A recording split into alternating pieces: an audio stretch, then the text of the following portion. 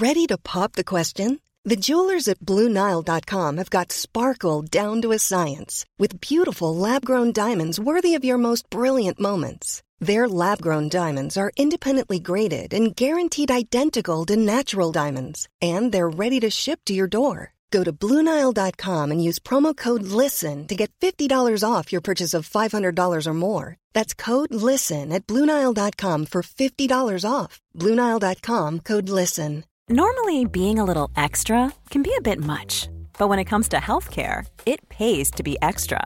And United Healthcare makes it easy with Health Protector Guard fixed indemnity insurance plans. Underwritten by Golden Rule Insurance Company, they supplement your primary plan, helping you manage out-of-pocket costs without the usual requirements and restrictions like deductibles and enrollment periods. So when it comes to covering your medical bills, you can feel good about being a little extra. Visit uh1.com to find the Health Protector Guard plan for you. You're listening to the QuickBook Reviews podcast. Brighten your day with a book. Hello, my fellow bookworms. This is Philippa from QuickBook Reviews. How are you all? I am well. Well, I'm glad I'm here because I thought I was being shot at on my run this morning. Seriously. So I'm running along. There's nobody there. Lovely field. Wonderful. And I'm running, and there's like this quite short wall next to the pavement. And then I hear this shot ring out. There's nobody else but me. Someone is aiming at me. So I'm crouching down behind this wall, using all the best scenes I can remember from cop films, shuffling along, looking over, shuffling along, looking over. Then I ran so fast. Well, for me it's fast. Probably slower than, I don't know, the slowest snail in the world. But anyway, for me, it was fast, lightning speed. Came home, told everyone, oh my goodness, I've just been shot at. You won't believe that. You won't believe it. Oh no. Turns out it's something called a bird scarer. A bird scarer that actually sounds like you're being shot at. No wonder it scares birds. It scared me. Anyway, so yes, it's not even a gun. It's nothing. It's just the equivalent, the modern equivalent of a scarecrow. So there you go. That's where I'm at today. But I have some very exciting books to talk to you about. I have an amazing author interview. But I have to start this episode, you'll be very excited, as I have been requested by a box opening. Are you ready for this? So apologies if I'm repeating old stuff, but you can get something called a book subscription box. You can choose how many months you want to have it for. You can usually cancel at any time. And while most of them are more your sort of fantasy type genre, there is something that I've just discovered called Books That Matter, that's more about feminist books, different types of really interesting things to read. And usually you get a book and a few other little things. And I have had quite a few requests for me to do some more of those. So we have got a couple of the more fantasy books subscription boxes coming. But today, this box has arrived and I can't wait. It is like Christmas for me. To see what's in it. So there's this lovely box. It's sort of green, pink, purple, Books That Matter. I would certainly say it's one of the cheaper boxes as well that you can get, which is another bonus. So I'm opening it up. Oh, now I'm going to describe it. So you've got this lovely pink tissue paper, a lovely sticker, Books That Matter, and I'm going to open it now. Can you hear me? Can you hear me read? Oh, now wonderful.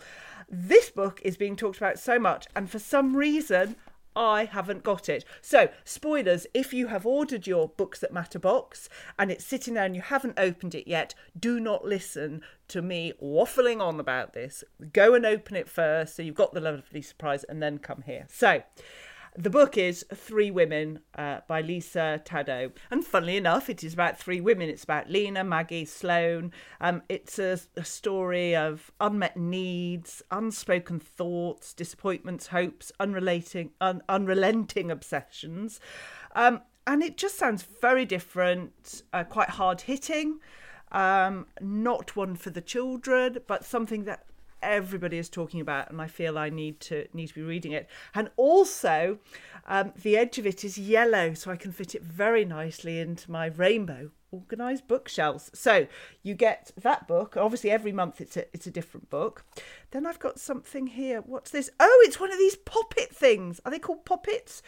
They're things that you put on the back of your phone, and then it helps you to hold it in place.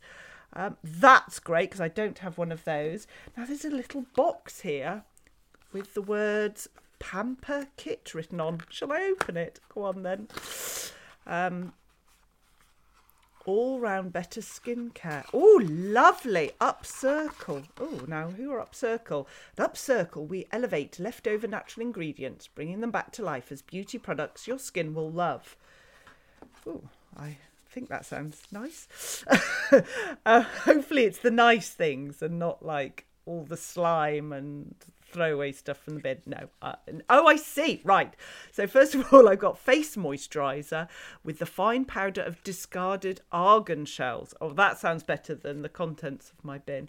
Cleansing face balm with the fine powder of discarded apricot stones. Apricots make me throw up. I'm hoping that that won't. Face serum with coffee oil from repurposed grounds. Now, you got me there. You got me on that, definitely. Oh, face mask with the fine powder of discarded olive stones. That's brilliant. Love olives. And have you come across garlic stuffed olives? Oh, it's the taste of heaven. It really is.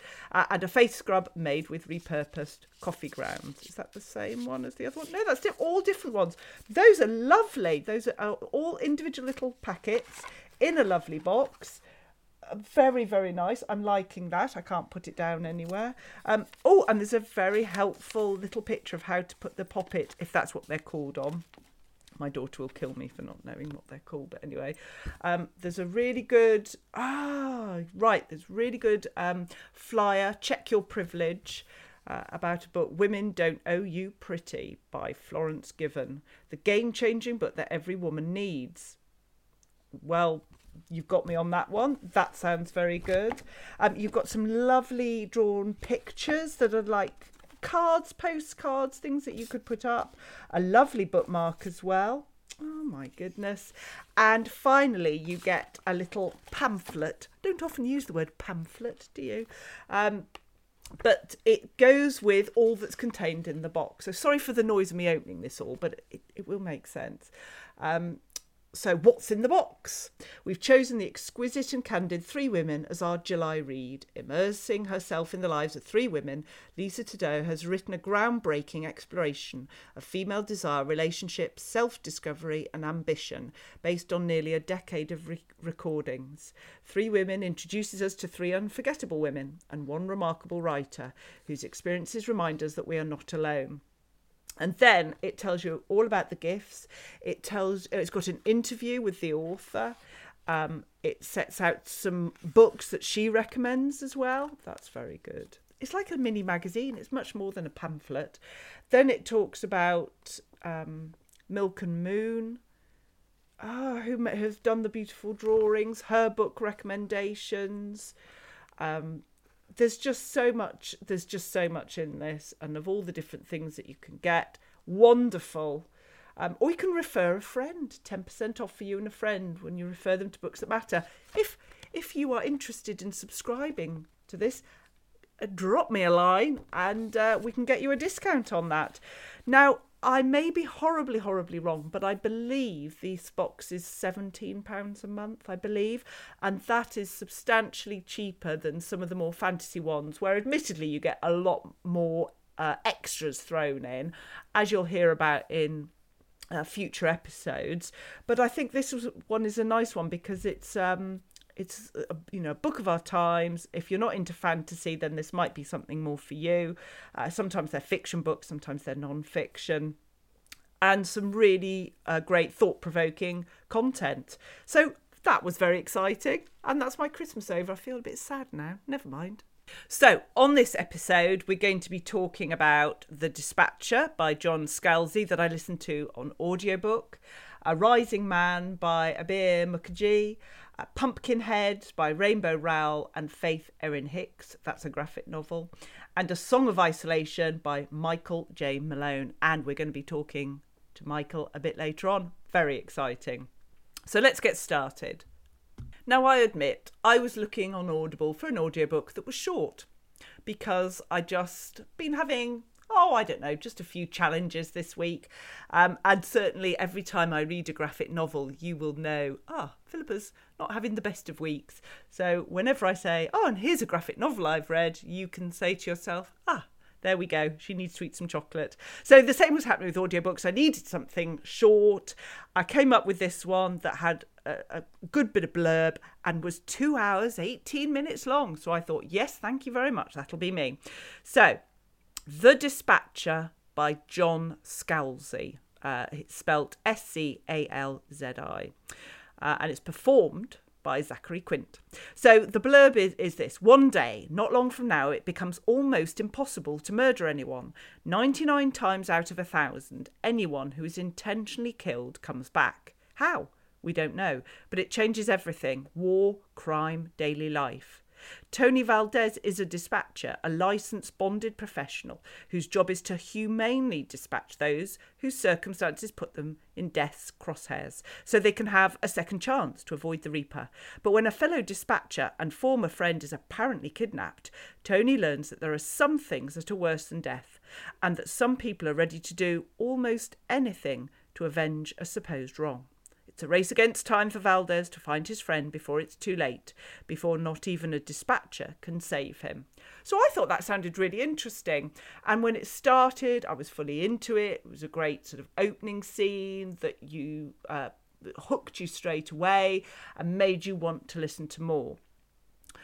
But while I really enjoyed the premise of the book and the narration is very good, or the performer, get it right. I have to say that I think it needed, I can't believe I'm saying this, I think it needed more time because there was a massive plot that they were trying to shoehorn into a very short book. Whereas normally my complaint with short books is that there wasn't enough. So I'm never pleased, am I? Never pleased at all. But there we go. So I did enjoy it. If you want something that is just short, where you're going to get a story, then this is it. And again, it might have reflected how I was feeling at the time that I wasn't that into it. I'd give it's a good story. I'd give it a 7.5 out of 10. But I certainly didn't finish it and immediately look to listen to or read another of his books. So The Dispatcher by John Scalzi, short, fine, but didn't change my life. So there we go.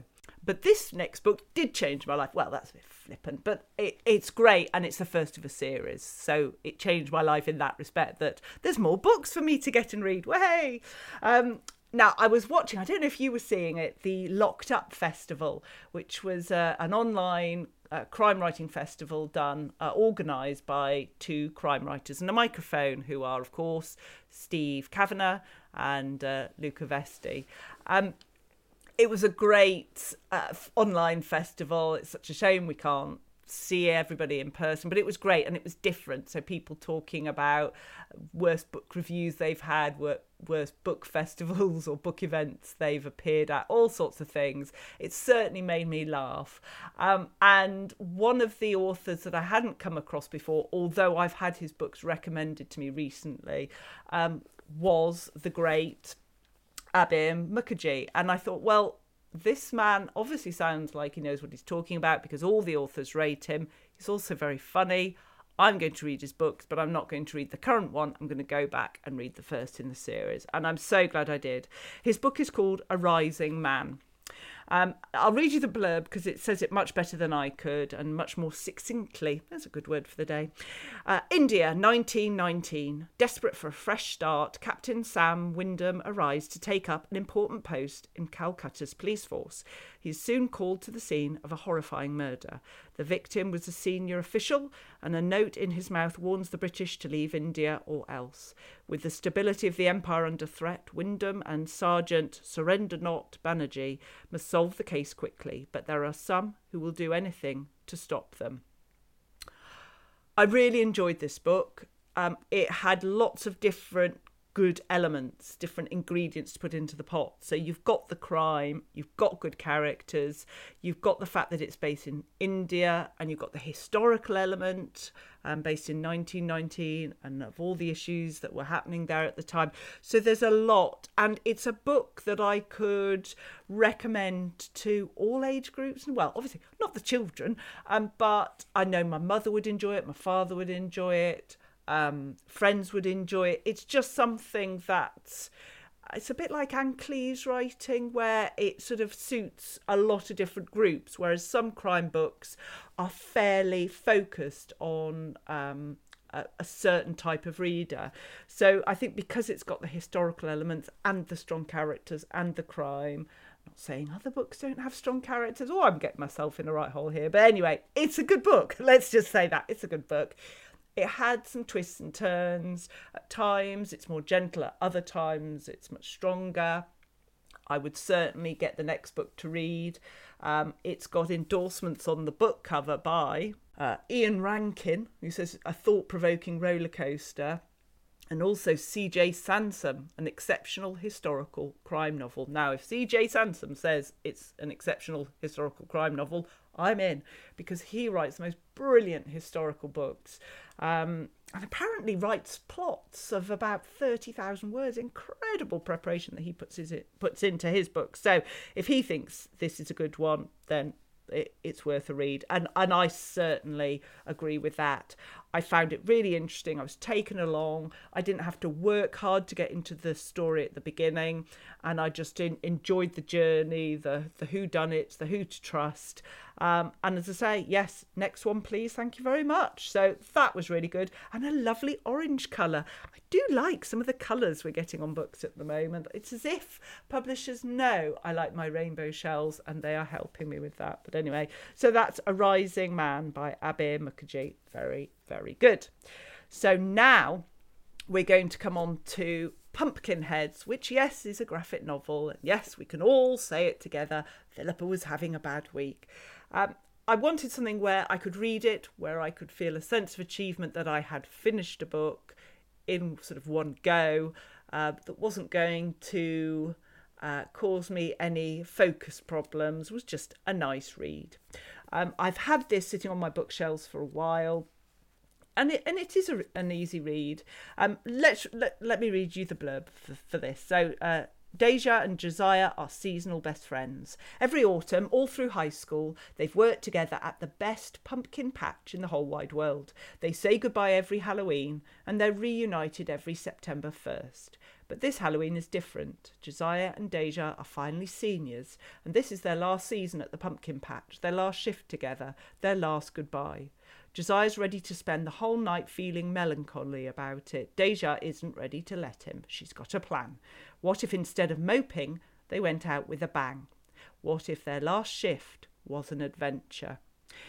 It's just a joyful book. I love the drawings. I loved all this fascination with pumpkin patches. I mean, crikey, where I come from, you don't have these sort of huge. It's like, well, if you live in England, it's like Alton Towers. If you live in the States, it's like a Disneyland version of pumpkin patch. I had no idea that they could be so extensive and detailed. But it's just a story about two people who are leaving a job that they've enjoyed doing over the years, and it's about friendship, feelings, and about fun as well. It's something a child could read if they wanted to. I don't know how many younger ones would enjoy it. Yeah, it's not for tiny ones, but I think if you've got like a teen who just wants a break from reading, maybe books for school, something like this, it's just nice. You can sit, make yourself a hot chocolate, grab yourself a chocolate biscuit, of course, and just sit and read and enjoy. It's not going to change the world, but it might make you feel a bit happier. And frankly, right now, I think there's a lot to be said for that. So that was Pumpkinheads by Rainbow Rowell, and of course, Faith Erin Hicks. So there we go. Now we're going to come on to this book, A Song of Isolation by Michael J. Malone. This book arrived on a Saturday morning, and I looked at it and thought, I want to read you. So I picked it up on Sunday and I read it on Sunday. I don't know how I managed to fit it in, because it's not a quick, zip through it read. It's not a graphic novel, but it was just compelling, and it just took me in, and it was what I needed to really just get involved in something quite meaty and substantial for a few hours. So I'll read you the blurb. Now, this book, I should say, doesn't come out in paperback until September. So you've got some time to pre-order it, but it's a great read, so it's well worth getting that pre-order in, I would say. So film star Emily Hart is the darling of the silver screen, appearing on the front pages of every newspaper. But at the peak of her fame, she throws it all away for a regular guy with an ordinary job. The gossip columns are aghast. What happened to the woman who turned heads wherever she went? Any hope the furor will die down are crushed when Amelie's boyfriend Dave is arrested on charges of child sexual abuse. Dave strongly asserts his innocence, and when Amelie refuses to denounce him, the press witch hunt quickly turns into physical violence, and she has to flee the country. While Dave is locked up with the most depraved men in the country and Amelie is hiding on the continent, Damaris, the victim at the centre of the story, is also isolated, a child trying to make sense of an adult world. Breathtakingly brutal, dark and immensely moving, A Song of Isolation looks beneath the magpie glimmer of celebrity to uncover a sinister world dominated by greed and lies and the unfathomable destruction of innocent lives in an instant. Well, there you go. I think that says it all. So, let's be honest. In some ways, you could say, well, that sounds like a lot of other books that are around. What's different about it? It is. For me, it is. And to have been able to take my attention at a time that most things didn't get my attention, it has to stand up. I just thought it was in a league of its own. It's a 10 out of 10 for me again. Getting a few of those books at the moment, which is wonderful. It's one of those that you just love reading and you love getting to the end to find out what happens. And then the minute you finished it, you feel sad because you finished it. It's just compelling. It's a good read. I think if you're looking for a standalone psychological thriller, this has got to be at least a consideration, because it's just so well constructed, the characters and the scenes. I just wanted to keep reading. I wanted to know what was going to happen at the end. It's one of those, who do you trust, who do you believe, what's going to happen? Well, I think I certainly trust Michael J. Malone, the author, to write a good book. It's a great one, and here is my conversation with Michael. Michael, thank you so much for joining me on the podcast. I mean, pleasure. You are a long-established author, excellent number of books that you have written and published. Have you always been a writer? Pretty much, yeah. I started probably when I was a wee boy, because I remember writing my version of Tarka the Otter. Right, yes, of course. And I must have been, 7 or 8. And I think I've always, reading was always an escape for me as a kid. So ever since then, I remember thinking once, I've no idea what age it was, but holding a book in my hand and thinking, I want to produce one of these one day when I'm grown up. So there was a couple of attempts when I was a kid, and then I was always writing essays for English. English was always my favourite subject, and I've got a twin sister, and I used to write her essays as well. Oh, fantastic! And then she would for exams, she would have to memorise what I'd written. She's not an English professor now, is she? No. It just helped. It wasn't her favourite subject. So, but then life got in the way, and it was only about 96 when I sort of jumped back in. And so, 96, I started my first novel, and that actual novel was published in last year, 2019. Gosh, really? Yeah. So, and my first novel published was the third novel that I wrote, which I wrote in 2003, and that was published in 2012. So from 96 to 2012, that was my lead-in to becoming published as a novelist. So it's a long time, and there were a lot of duvet days in that. There was several agents, there were several close calls, and there was a lot of learning. It was an incredibly frustrating time in there as well. Some highs as I came closer. And some of my friends kind of say that I'm the poster boy for persistence. Yeah, gosh, well, yes. I just kept going, and I was just absolutely adamant that I would be published. Yeah. So I just trying to learn any lessons that I could, read as much as I could, and just continue to grow as a writer. And had faith that eventually it would happen. And I mean, that's what, 16 years? That's a long time. My goodness, yes, you get a medal for that, let alone writing a great book. And let's talk about the great book, because I mean, A Song of Isolation, did you always know that it was this brilliantly compelling story? Did you always have it, or was it something that evolved over time? There was the central part of that, it was actually I became aware of through a friend of a friend of someone in that situation that Amelie was in, where there was her boyfriend had this accusation levied against him, and how it impacted on their relationship. So it was tucked away in the back of my mind, for about 10 years maybe. And I thought, I kept kind of bringing it out and brushing it down a little. and eventually last year, I thought, right, I need to write that book. And I'd lost touch of the friend who knew this other person who'd gone through this. So I haven't got their permission to talk about it. Yes.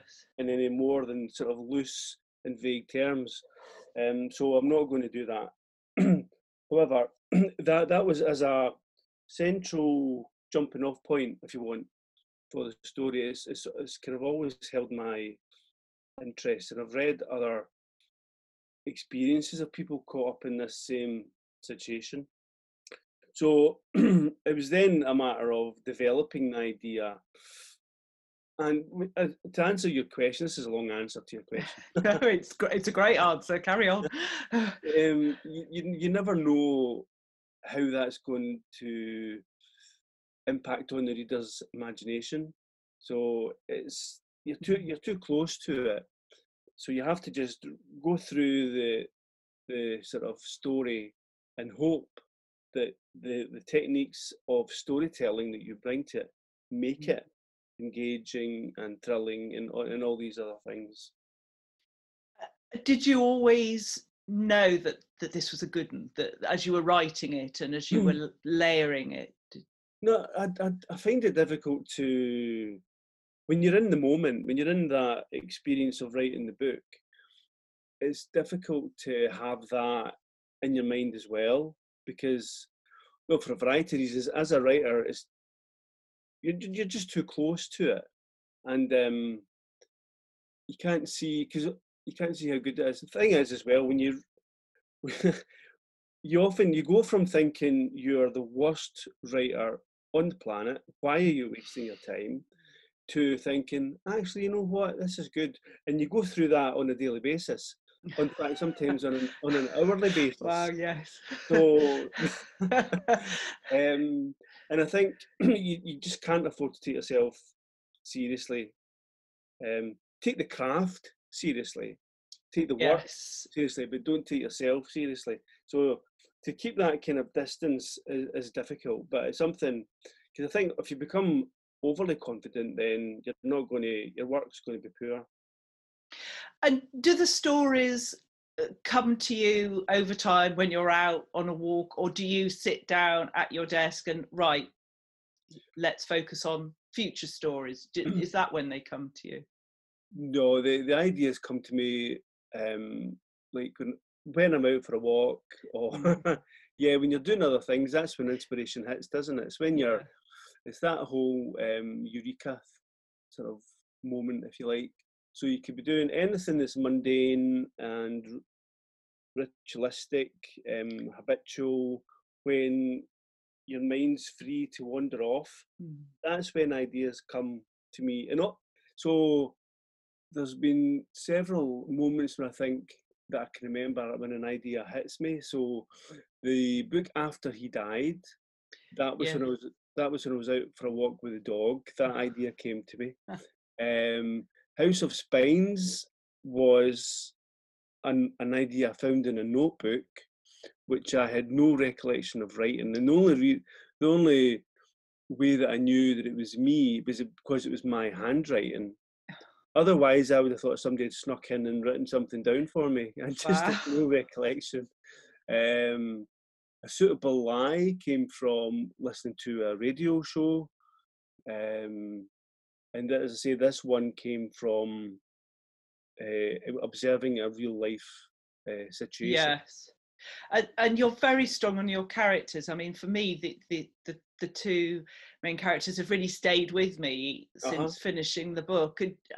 Do they stay with you even when you've typed the end? Yeah, they do a little, yeah, because I can just kind of slip back into that headspace and adopt them, so to speak, mentally.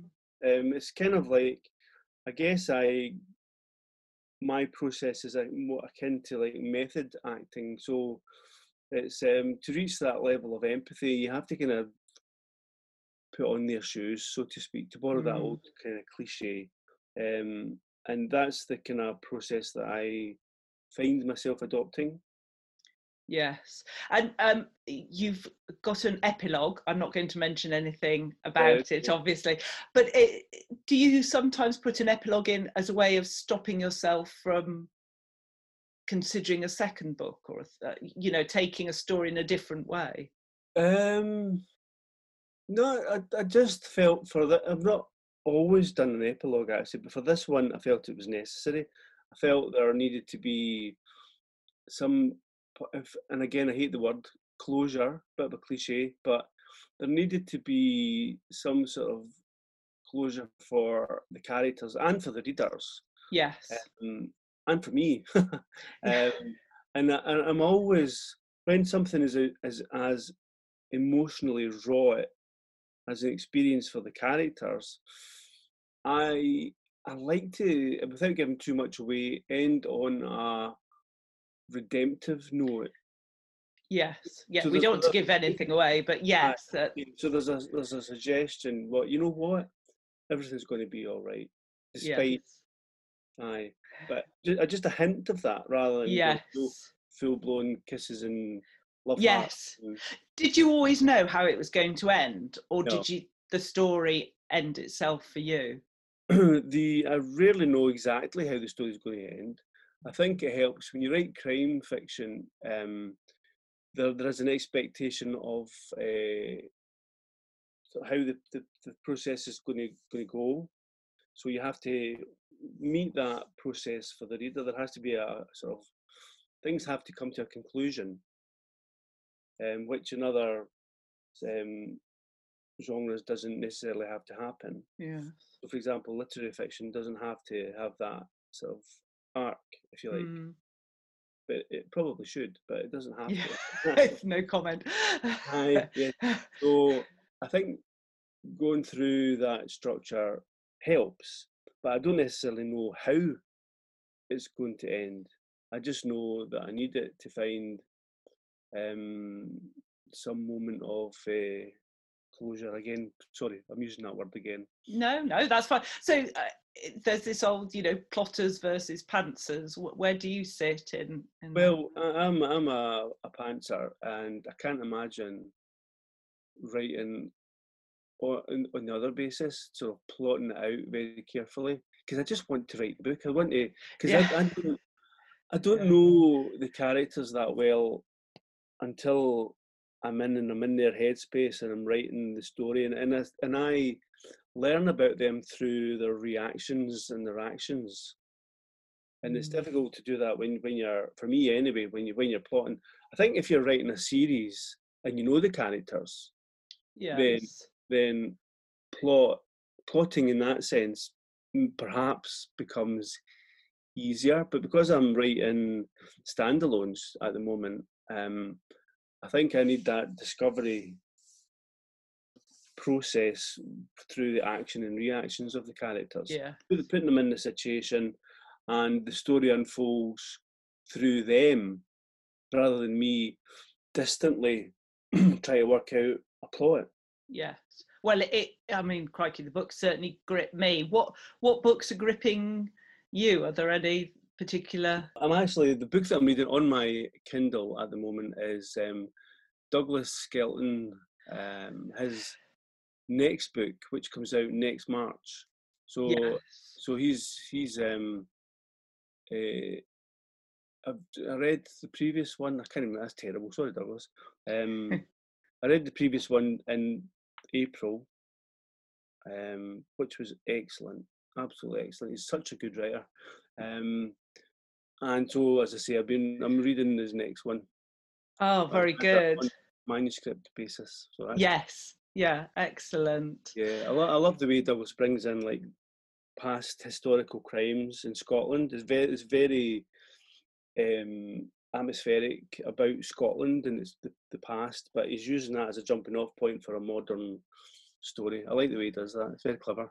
His name has come up quite a lot recently with a few people actually, so I need to rectify my gap in the Douglas Skelton book library. You've got to check him out, he's excellent. Well, Michael, thank you very much for joining me. I really appreciate it. And don't give up on your own writing. Well, we'll see. Perhaps get back to it. No, thank you ever so much. You're welcome. So there we go. What a week. So much covered. I hope you've enjoyed it. I certainly enjoyed it, especially the box uncovering. Oh my goodness. So the subscription box is called Books That Matter. What else have I done? I've also reviewed The Dispatcher by John Scalzi, A Rising Man by Abir Mukherjee, Pumpkinheads by Rainbow Rowell and Faith Erin Hicks, and A Song of Isolation by Michael J. Malone. Some fantastic books, quite a range of different ones for you to choose from. Hopefully something in there stands out, but don't worry, I've got some more brilliant books to talk to you about next week. You can rely on me. There's lots. So I hope all's well with you. Get in touch in all the usual ways. The lovely Facebook group. Go onto Facebook, type in Quick Book Reviews podcast, and it should come up, the lovely orange image of me reading a book. And you can contact me on Instagram, on Twitter. You can email me at quickbookreviews@outlook.com. I love hearing from you. I've got more to talk to you about next week. So take care, and I'll speak to you very soon. Take care now. Bye-bye. You've been listening to the Quick Book Reviews podcast. That's enough books, said no one, ever. See you again soon.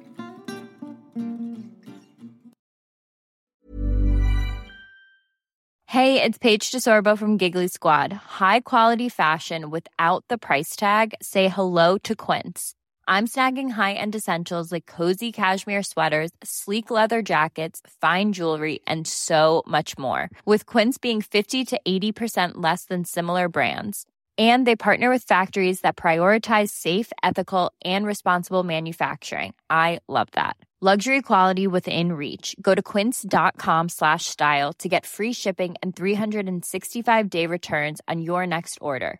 Quince.com/style.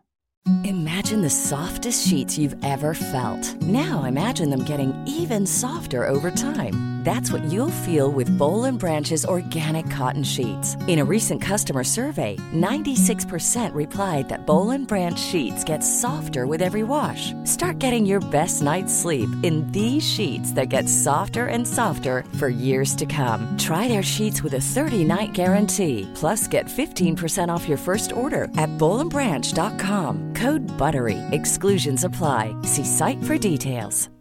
Hi, I'm Daniel, founder of Pretty Litter. Cats and cat owners deserve better than any old-fashioned litter. That's why I teamed up with scientists and veterinarians to create Pretty Litter. Its innovative crystal formula has superior odor control and weighs up to 80% less than clay litter. Pretty Litter even monitors health by changing colors to help detect early signs of potential illness. It's the world's smartest kitty litter. Go to prettylitter.com and use code ACAST for 20% off your first order and a free cat toy. Terms and conditions apply. See site for details.